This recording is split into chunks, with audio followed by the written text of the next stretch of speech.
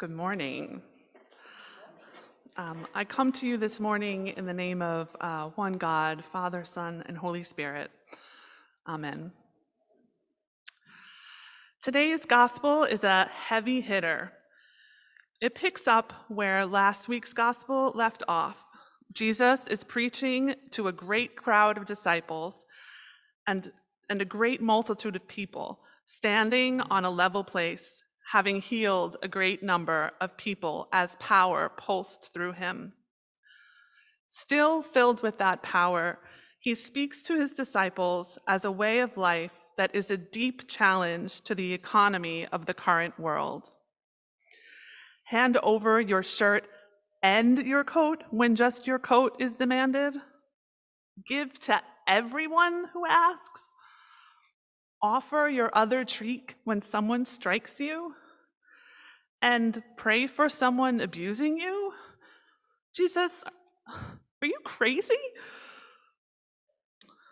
A quick Google search of turn the other cheek, the verbal shorthand we often use to refer to this list of commands, reveals a lot of articles offering interpretations of this passage that insist that it is not the intention of Jesus to say anyone should succumb to abuse, which tells me that there are lots of people out there using these verses in that way. This is not how we should be reading this passage. Let me pull us back a bit in the Gospel of Luke to last week's reading, where immediately after the healing, Jesus launches into one of the most famous biblical speeches of all time by saying, "Blessed are you who are poor, for yours is the kingdom of God." This tells us what this speech is about, the kingdom of God. If this speech is about the kingdom of God, might these instructions have a different context than just personal relationships? Is this about relationships between individuals in a family or people within a community? I think this is about something else, a clash between kingdoms, the kingdom of empire and the kingdom of God. One of the things that is challenging about trying to understand what the kingdom of God is that Jesus never comes right out and says what it is. He's often using this really symbolic language and employing parables, these stories bursting with metaphor, not meant to be taken literally, yet still speaking crucial truths. The kingdom of God, it's like yeast. And also, it's like a mustard seed that grows a big bush for birds. And it's so wonderful, it's like a pearl that someone pays a lot of money to have. This leaves his followers scratching his heads and saying, "Jesus, what are you talking about?" In today's gospel, Jesus is trying to tell us how to live within an empire as if the kingdom of God is already here. The relationship he is providing guidance on here is not simply between individuals. It is the clash between the kingdom of God and the ruling powers of the world, and how that complicates the relationships between human beings. It is about surviving when a system is so stacked against you, it is abusive. It is about maintaining your dignity in the face of constant persecution. And it is about placing your trust in the provision of the Most High God, about knowing that the only reward or repayment that you may receive comes from God, a good measure, pressed down, shaken together, running over. The gospel is about nonviolence, generosity, and love in the face of aggression. So let's talk about that strike on the cheek. I'm going to start a little bit of biblical excavation here, so I invite you to pick up a pickaxe and come with me. The section of Luke that we are making our way through this week and last week is like a shorter version of a longer speech in the Gospel of Matthew, the Sermon on the Mount. And in Matthew, the verse about being struck says, "But I say to you, do not resist an evildoer. But if anyone strikes you on the right cheek, turn the other also." Walter Wink, an American theologian and former Peace Fellow at the United States Institute of Peace, digs into this verse from Matthew in his book, Jesus and Nonviolence. He looks at two aspects: the word translated as "do not resist" and the mechanics of a right cheek slap. Okay. So the word translated as "do not resist" is the Greek word, and forgive my pronunciation, any of you who actually know Greek, antistemi, which comes from two words: anti, meaning against, and histemi, meaning violent rebellion.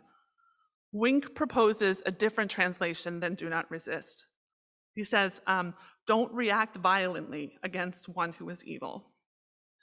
Implied within this translation is the idea that, yes, you have the option to react, just don't react violently. What then does Jesus suggest that we do? Okay, so let's look at this oft-quoted strike on the right cheek.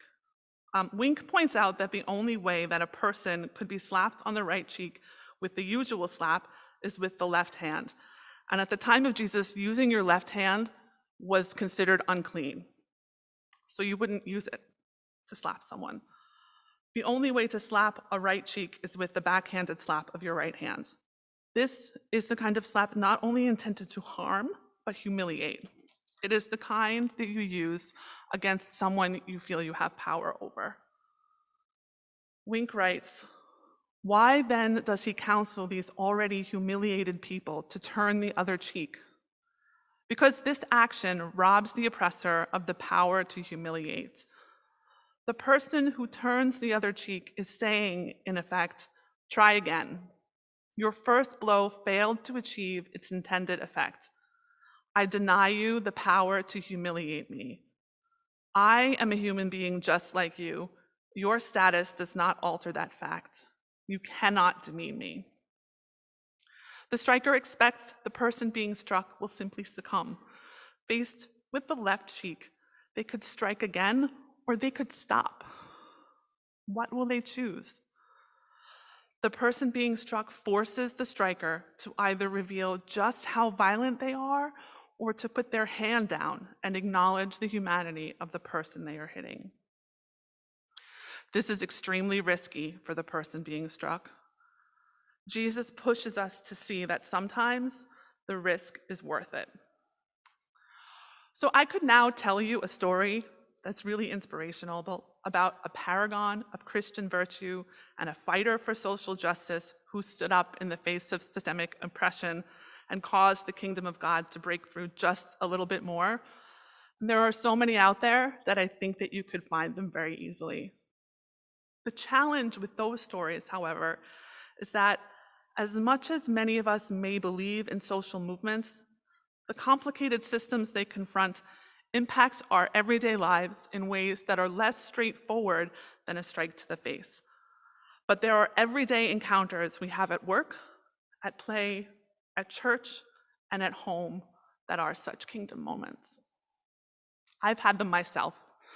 I'm sure that you have too. I've seen these moments in conflicts between volunteers and staff.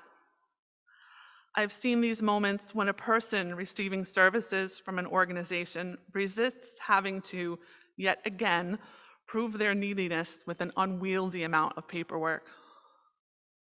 I have seen these moments when a nonprofit organization considers whether to accept a donation from a corporation linked with tobacco sales. I have seen these moments when a colleague and a friend tells me that her meetings with funding prospects sometimes turn uncomfortable and she's had to report donors.